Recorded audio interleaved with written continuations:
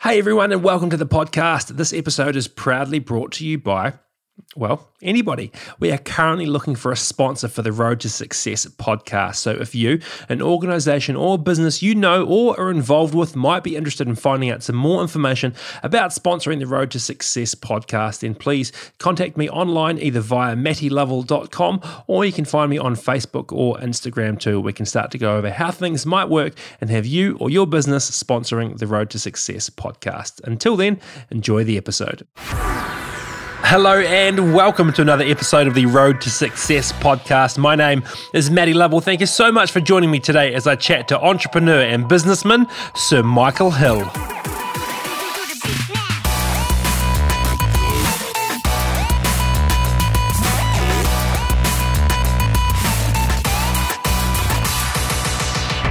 Sir Michael, thank you so much for your time. It's a real privilege to speak with you today. It's a pleasure.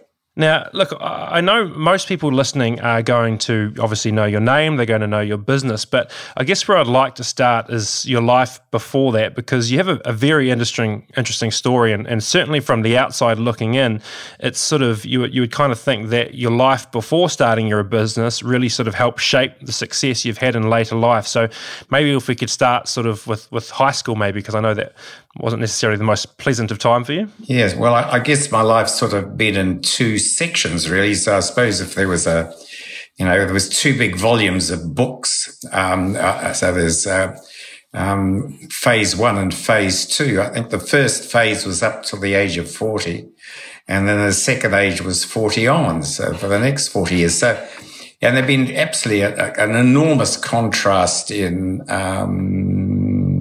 everything, really. I guess, the first 40 years is an informative time, and a time where one's trying to discover oneself, I suppose, and then getting over things that go wrong, and then not enjoy, then there's things that go right, of course, and then there's, of course, the thought of complacency as well. So one has to beware of that one. That can affect the journey quite well.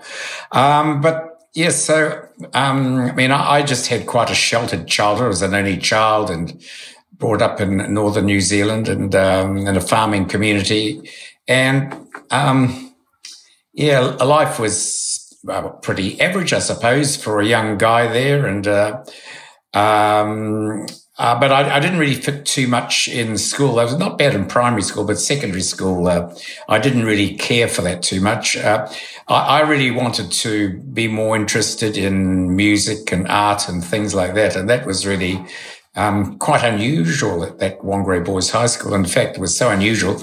I think I was the only person in the fifth form that sat art school certificate. So that's quite something, isn't it? So that probably sums it up, really.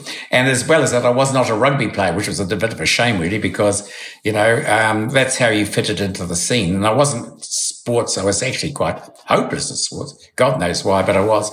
And of course, that didn't fit me too well. So I got bullied at school, and that was quite traumatic, actually. In fact, it had quite a pronounced effect on me for quite a few years. And it actually, it made my learning virtually dormant for quite a long while. And, yes, I couldn't concentrate on what was happening at school or in the classroom. So that wasn't good. But on reflection, all these things are, just make you they make you stronger and wiser and, or make you worse, really. But I sort of boxed on, and then I left school to become a violinist, and that didn't quite work out as I was supposed to. So I was forced to then become a watchmaker in my uncle's jewelry store. And I didn't last too long at that either, because I was actually, for some reason, I just found it such a strange thing to be looking through a glass at the inside of a watch and trying to take it apart, put it together, clean it, and do all the things you have to do in watch repairs. But it really didn't suit me, and it certainly didn't suit the watchmaking department, who were really sick and tired of me once again actually spoiling watches rather than repairing them. So they then put me in the front of the shop with my dad. And my dad was a great salesperson, being an Electrolux salesman way back and having joined the family jewelry business. He was a really good salesperson. He could sell anything, and he was had a great skill at it. It was a great art.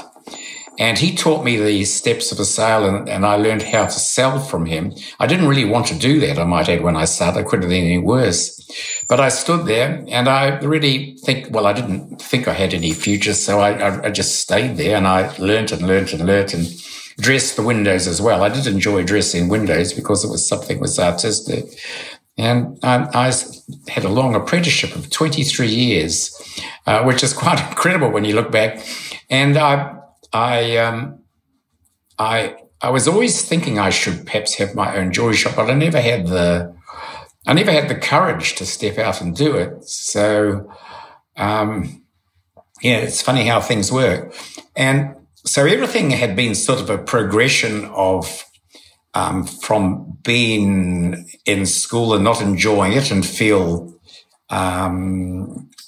dominated, bullied, not very good at sport, not good at a lot of things. That actually made me sort of go introvert a little bit, and wasn't that good. But when I started playing the violin, I could free up, and I thought it was really good. And I really enjoyed the 18 months of solid practice and preparing for a New Zealand competition, which I didn't win. And then entering the jewelry stock, well, that once again was a thing I didn't really want to do. So there was sort of another setback. And so I really had told myself that I wasn't really any good, and I really shouldn't be doing any more than what I was doing.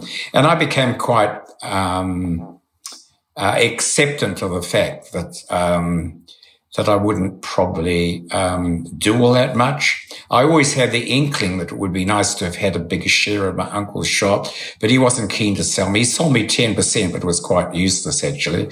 But I never really had any more, and I would have been the idea would have been to at least have bought into half my uncle's business, and then, and having the thrill of expansion.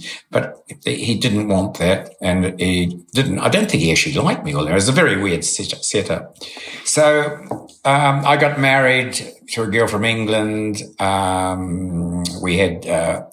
We actually bought a home. I even built a room on the home, which is something I shouldn't have been able to do. I did. That was a lot of fun.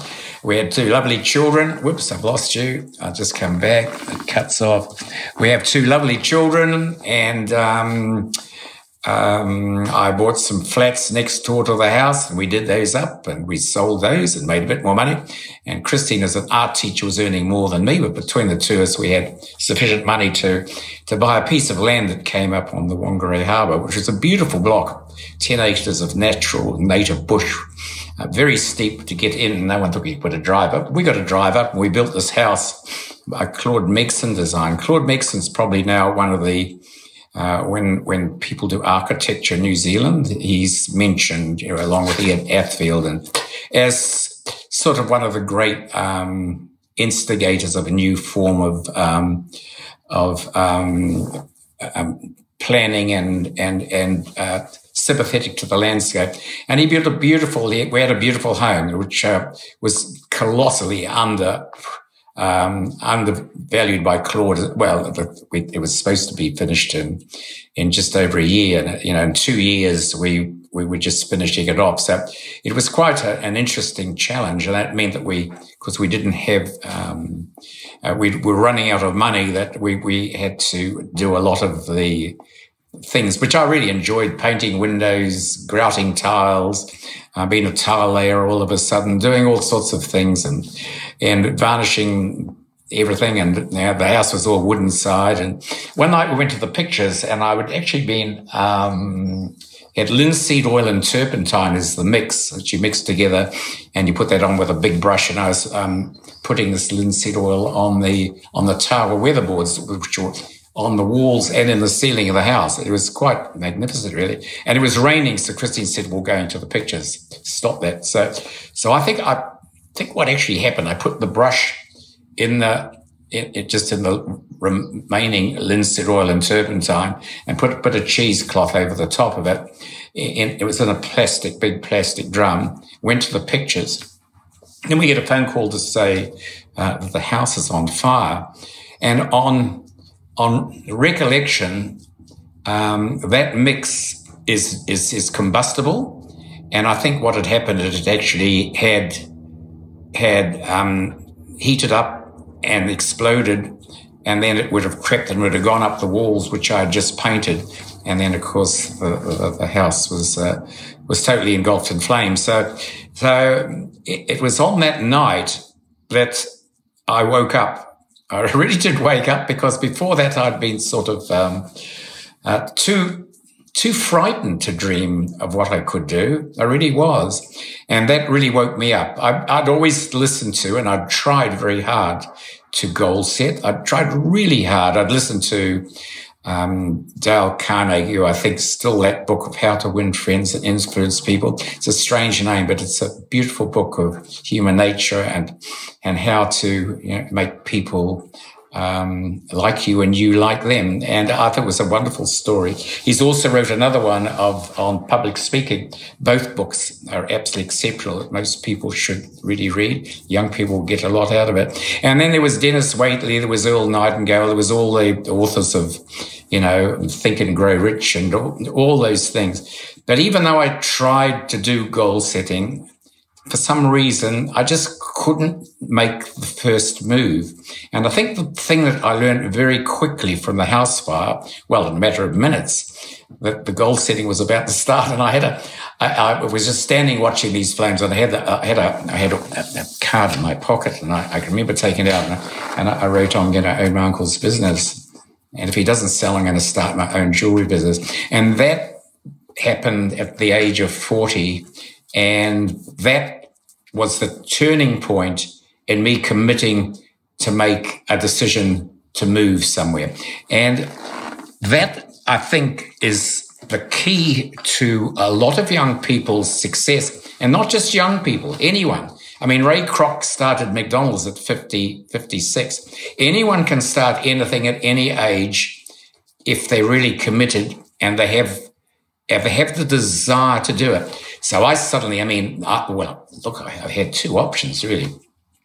I could have reverted back and gone and worked for my uncle, and my dad had retired, and I could I was managing the shop. I could carry on doing that. But underneath, I felt that was quite hollow, really. And I felt, I'd always felt there must be something better that I could do. So that, of course, was just suddenly the idea came to me, and I wrote it down, and that anchored me on the idea. But looking back, of course, it was probably a most unusual time to do it, because I was underinsured. I had no money, really. It was all tied up in the house. Here we are wanting to buy my uncle out. But I found a backer. You see, this is the thing. If you're keen enough, somehow you'll work it out. And there was this guy who I played music with. And I knew I had inherited a big fortune from the United Kingdom. And so I started playing music with him and sold the idea that he would join me to have a crack at buying the family business. And it was an amazing deal, because I would have thought my best wish, he would be a 50-50 arrangement, which I thought would be amazing. But he said, look, I don't care, 20% will do. I'll put up the money. You've got the expertise. Let's have a crack at it. So we made a bid for my uncle's business, but of course he didn't really want to sell to me. And we made another bid, and it still wasn't going to be for sale. So it left me really with only one option, which was actually turned out to be the best option, to start an opposition. And we started, my uncle, it turned out to be probably in the top 4 jewelry businesses in New Zealand at that stage in 1978. And we bought a little shop with a 15-foot front, which was a grocery shop. I managed to pay 20,000 key money, quite a lot in those days, to get Mr. McDonald to own that. It was a prime site, to get him to move out. And then there's Fisher's up the road, at my previous shop, that had a 30-foot front, so it was half the size. But we specialized in jewelry, and no one had done that really. We just sold jewelry. We didn't sell cookie clocks and china and all the other things that jewelers did sell. We specialized, and that was key. That was a key. So we didn't need much space. And then doorways were always small and very formal, and everyone was in a formal, even the approach was formal. Everything was formal. And we can change that by having a big doorway, which I got the idea from Hong Kong, the old Hong Kong and Singapore gold markets, where they had a roller door. And we did that, and we put very simple windows with, which we changed every week in front of them to attract people. And then they'd enter the shop, and they were right there, right virtually by the street, looking at diamond rings, which had never been done before.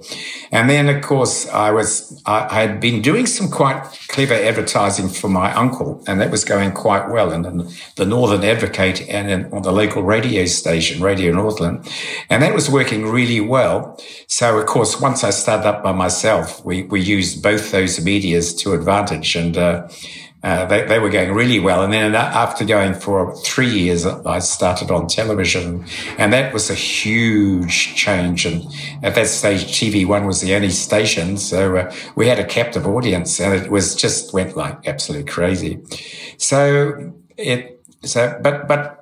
then the rest becomes history. I mean, I actually wanted to expand further, and we got 5 shops, and my backer was becoming a little, well, he was enjoying it, but his wife said, "I never see you." So I could see there could be a friction. So I bought Nigel out and owned it 100%, but I didn't have sufficient money to expand. So I went public and raised $4 million to have a crack at Australia. And so we went over there and did the same TV advertising and took the place by storm. And now we've got, 176 shops in Australia, 55 in New Zealand. And then we went to Canada, and we ended up with another 80. We've ended up with another 88 shops there. So it's been a hell of a ride. But it all started, and I think this is the important thing, it all starts with a dream. And at some stage, you have to put a stake in the ground, and you've got to decide that you're going to move. You're going to start on the journey, because if you don't make the first few steps on the journey and you don't write it down, it's one of those things that I see it's still a lot of people looking back that had so much quality, but either they were frightened to make the step, or they were too comfortable in their lifestyle to bother to push any harder. And that's one thing I will find, that a lot of people I was in the general class at school, but a lot that were in the top 2 forms, and even as much as saying the head prefects and the ducks of the school. And if you look back, it's surprising how few of those have actually achieved that much, really, compared to some of the people from the bottom classes that had to, if they were going to do something, had to make a significant input. And being comfortable becomes very difficult to motivate oneself, because you can have, you've got everything comes to you. You're doing well. You're good at sport. You're good at thing there. Life's good. Everything goes along beautifully, and you can have a nice lifestyle. You don't have to press yourself. But if you do push yourself, there's so much more out there. And as you know, by pushing yourself, then it becomes an enormous thrill and an enormous motivator and driver in its own rights. So the lesson, the secret I found was to write something down. And I think everybody needs to make a commitment to have a 30-year plan.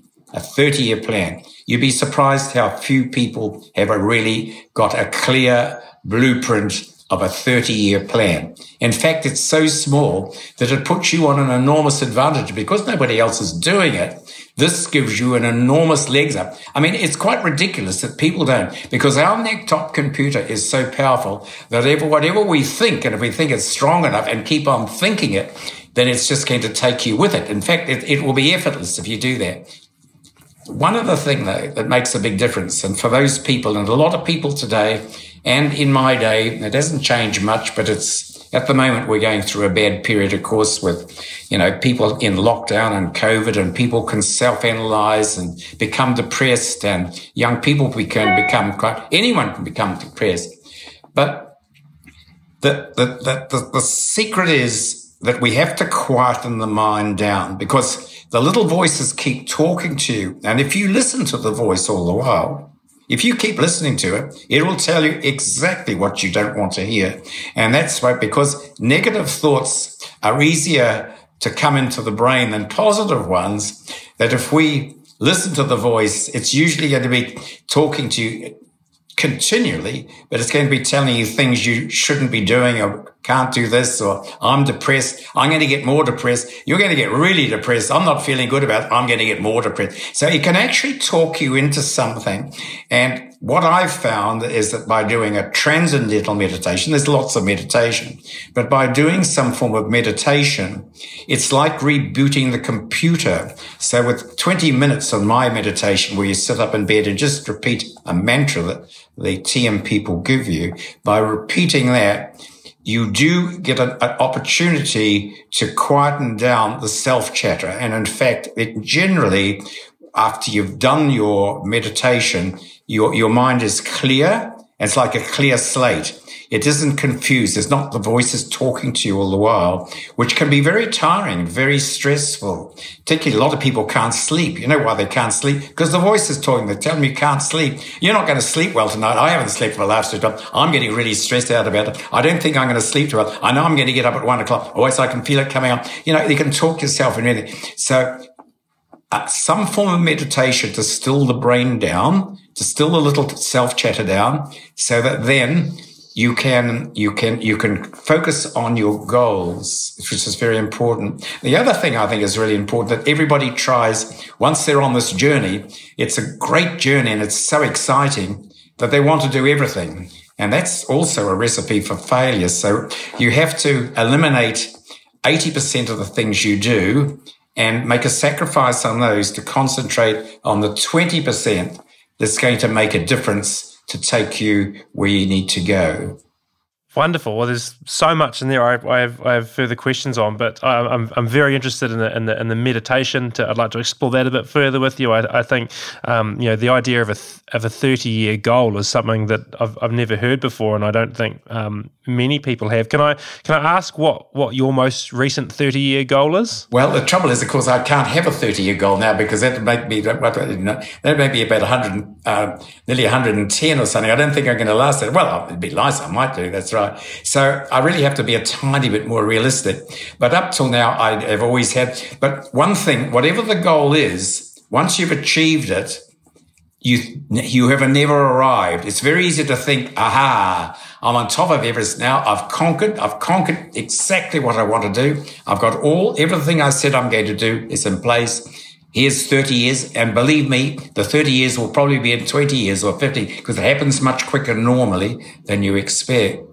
So once you've on top of that mountain, you do need to find another or a harder face to climb, because the worst thing you can do is say, I've arrived, pull back, pull the handbrake on, lie in the lazy boy or sit on the beach, and I'm just going to do basically nothing. I'm going to have a good time. Well, I tell you what, that's a recipe for disaster. So I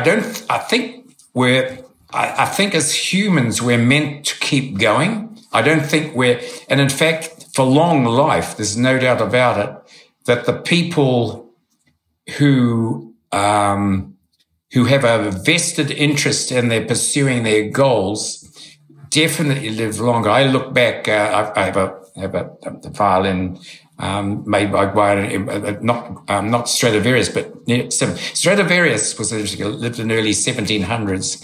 He lived till 94, when the life expectancy in that was around about 40, 45. And why did he live so long? Because he was always pursuing to make the perfect violin. And he did. He's made violins that no one can still make, which is incredible to think of it.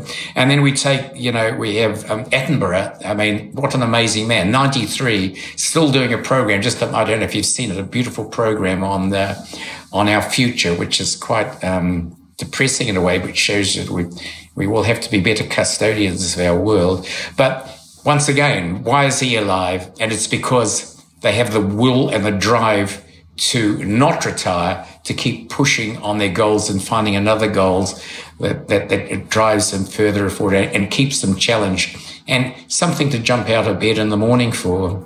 So goal setting is the answer.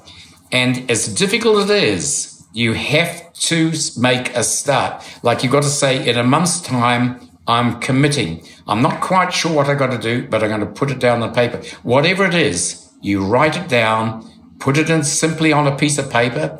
If you like writing an essay, write an essay. Like me, I would write about 10 words and then I'd fold it up from a piece of paper, fold it up from an A4 paper, put it in an envelope and put it in the safe or under the bed or somewhere it's safe, and review it in 12 months' time. The journey will change. That's not saying that if you start on that journey that you can end up in 30 years at the same one. It might twist and turn and you might end up in a different direction, but at least it starts you on the journey. You have to start the journey.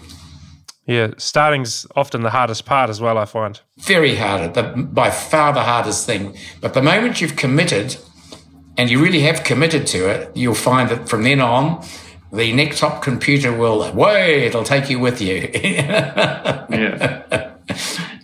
Absolutely, and if we obviously from the very start of one jewelry store and up in the top of the North Island to where you're at now with hundreds of stores across the planet, did you ever think it would get this big? Like, I know you like to dream big and aim big. Is it back in those days? Did you foresee this sort of happening? No. Well, you sort of have a rough idea that I had 7 shops in 7 years, and then 70, and then on it went, but you really don't have any idea of the repercussions of what that does. And even some of the difficulties. For instance, if you've got one store, like you're taking a retail store, if you've got one store, you can do a lot of things wrong and get away with it. You can have 2 stores and it doesn't make a hell of a lot of difference. By 5 stores, you're starting to see if there's any cracks in an army that'll start to appear.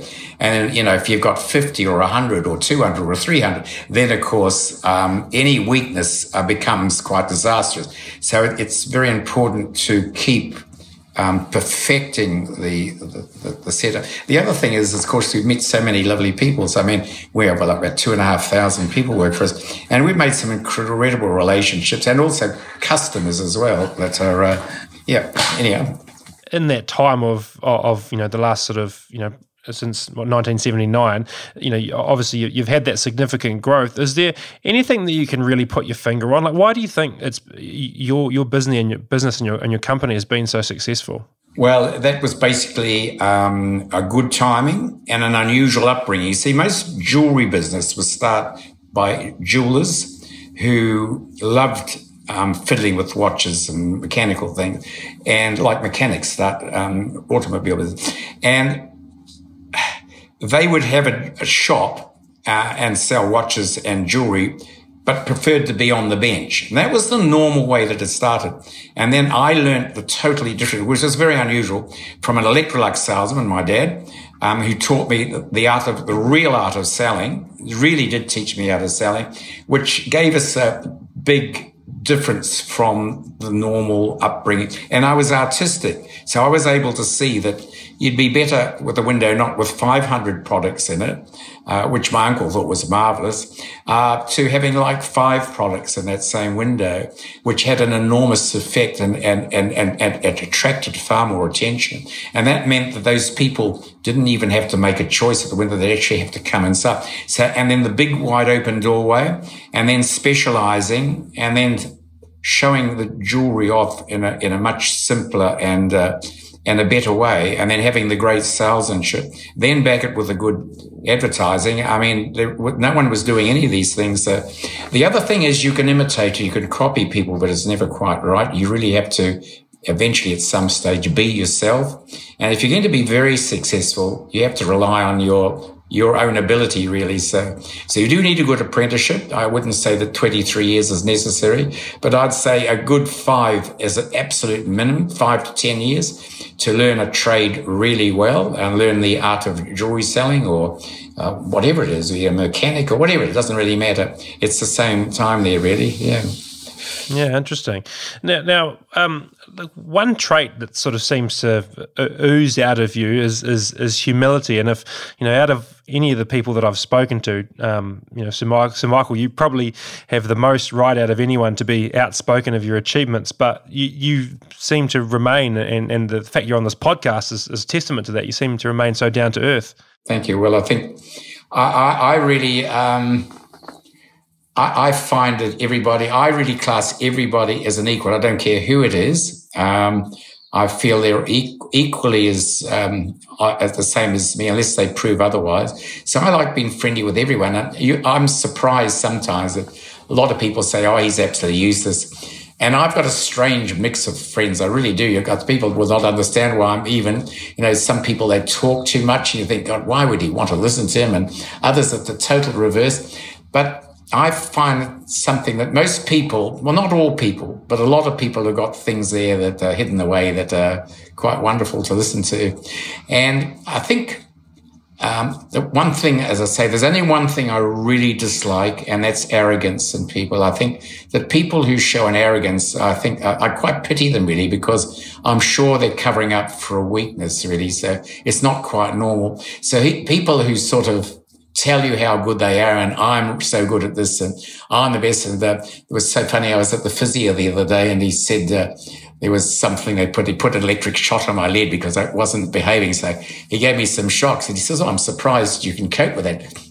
He said, "I had a guy in last week. He was a big guy, and he says, as far as pain, he said, I've got the highest threshold of pain you've ever seen. You'll have never struck anyone like me." He puts them on this thing and he's screaming like a baby. So it was so funny. So those people who put on that front are showing an insecurity, which is you feel a bit sorry for them, but arrogance and people who are arrogant, and because sometimes they've made money, they feel that the arrogance is a lovely thing to have.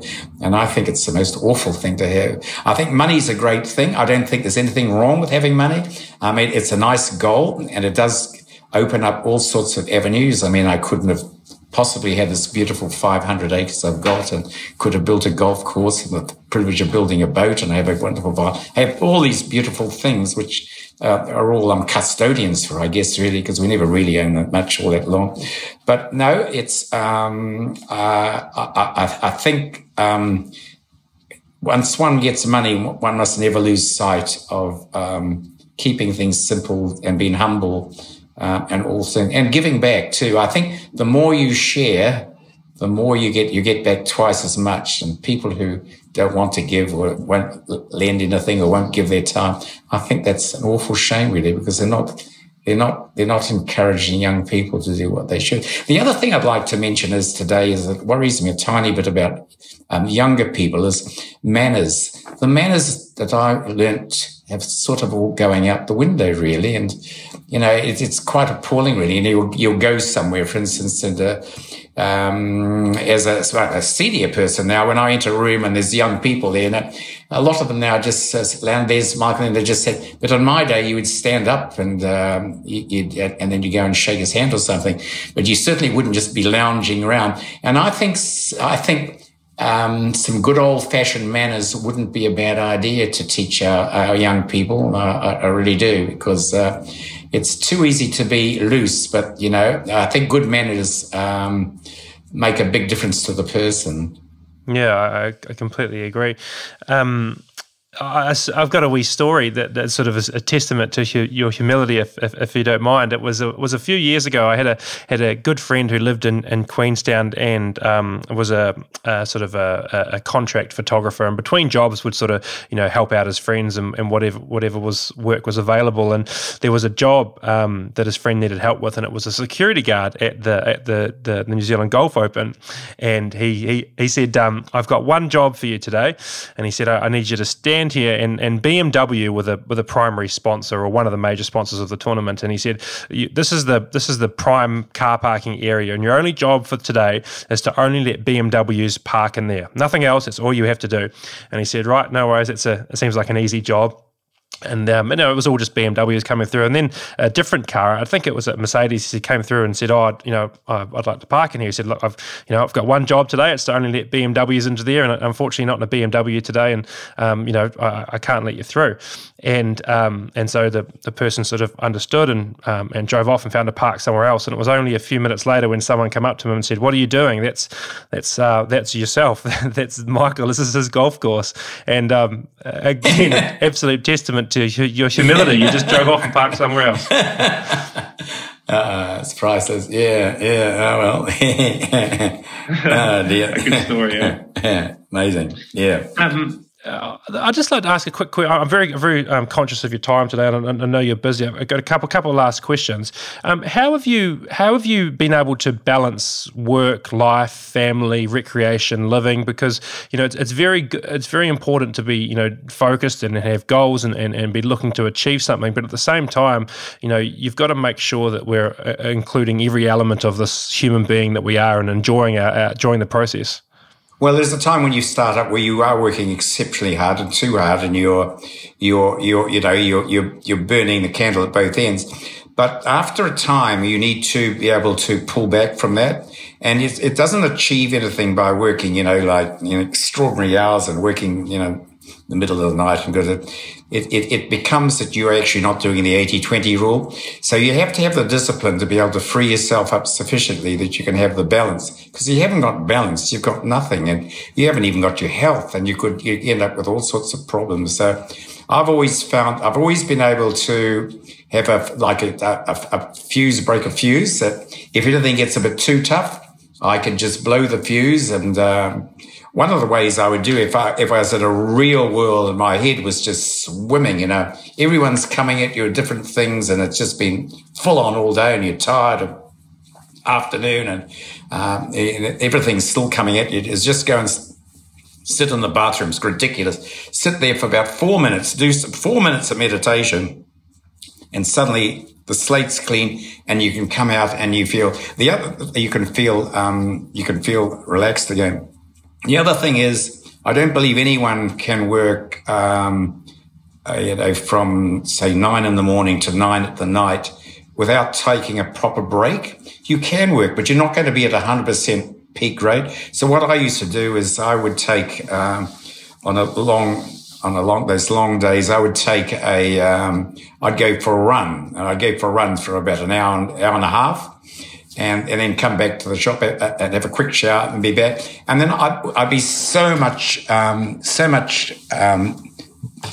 better in everything I was doing that it was well worth the effort. So, so that balance is vitally important. In fact, it's one of the keys to success, because if you burn yourself out, you actually become quite useless really at making really fine decisions. So it's best to spend more time having the balance and getting yourself nice and balanced that you can do this thing. Yeah, you can't be everything to everybody. So you've also got to be aware that, that even some of your decisions are going to offend some people, but you can't be right to everybody. You've just got to make a balanced decision on whatever you're going to do. And if it's a fair one and you've worked it out properly, you've got to stick with it and just do it rather than worrying what people think. Yeah, you just got to get on with it and do it. Yeah, absolutely. It's fantastic advice. So, Michael, what are you most proud of? When you look back now, you've grown a immensely, successful business. You've had 2 children. You've been with Lady Christine for 55 years now. You've built a golf course. Is there anything that sticks out in your mind as you're significantly proud of? Yeah, well, I think it's an interesting one, isn't it, really? I think it's more the people, actually. I think it's the people I've met on the journey that have made even last week when I was in Blenheim there, honestly, the people I've met and some of those amazing people, that Mark Davis, he looked after me, they couldn't pay me a fee. So I came in here, I thought, well, he was so persistent, I'll go in here. Well, I went there, Well, I rang him this morning, I said, well, I don't think you could have paid me better. It wouldn't have mattered what I'd have earned from that. I could not have had a better experience. So, it was worth 10 times what I would have got paid in whatever the fee was, and had a wonderful time. I met some beautiful people, and that was so lovely. I like to help. So that was so good. Thank you. Yeah, the people's a great answer.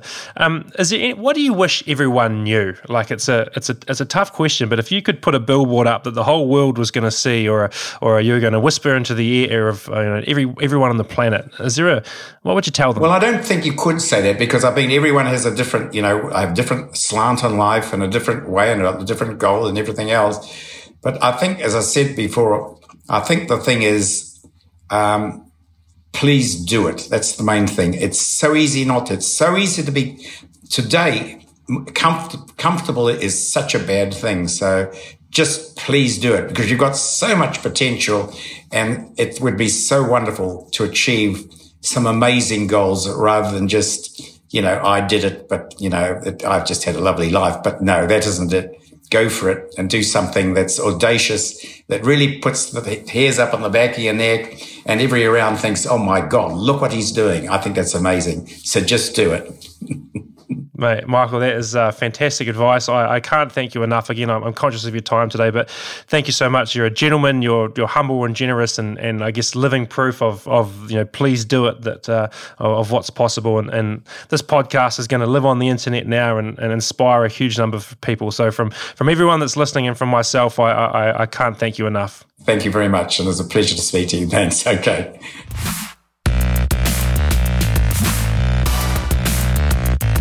Wow, there it is, Sir Michael Hill. I hope you enjoyed that as much as I did. Man, you sort of take that for granted, don't you, when you work past a Michael Hill jeweler in a mall or a shopping centre, that where it all came from. What a fantastic story he's got. And if I'm honest, I had probably a dozen more questions I would have loved to ask Sir Michael today, but I'm very conscious of his time, and he was very generous to allocate me the time that he did today. And there's some fantastic wisdom, some fantastic insights in there that I would love to unpack a lot further, but we just didn't have time today. But listen to it again, take some notes, and for God's sake, write down your 30-year goal. Find out what your 80-20 is, figure all that out, look after yourself, look into meditation. There is some wisdom in there that could really make a difference. So, hey, thank you so much, obviously, to Sir Michael for his time today, and of course, thank you so much to you for taking the time to listen to the podcast today. The fact that I get to speak to people like Sir Michael Hill still blows my mind, and it's all because we've got this platform that I can record these conversations and share them, and the fact that people like you listen to them really, really does mean the world to me, because I absolutely love doing this. So thank you so much to you, and look, hey, if you did take some value out of this today, as I always ask, like if you do a couple of the things. One would to subscribe to the podcast, whatever platform you're listening on now. Just hit subscribe, and you'll get all the new episodes of the podcast. The second thing would be to share. It's if there's something you took out of today that someone that might enjoy the podcast or take something out, then please feel free to share this episode. There'll be a link to share on whatever platform again that you're listening to this episode on right now. Alternatively, just tell someone to go check out the Road to Success podcast. We are on both Apple Podcasts and Spotify. Thank you so much for your time. Thank you for listening. And in the words of Sir Michael Hill, please do it. Have a great day. See ya. Bye.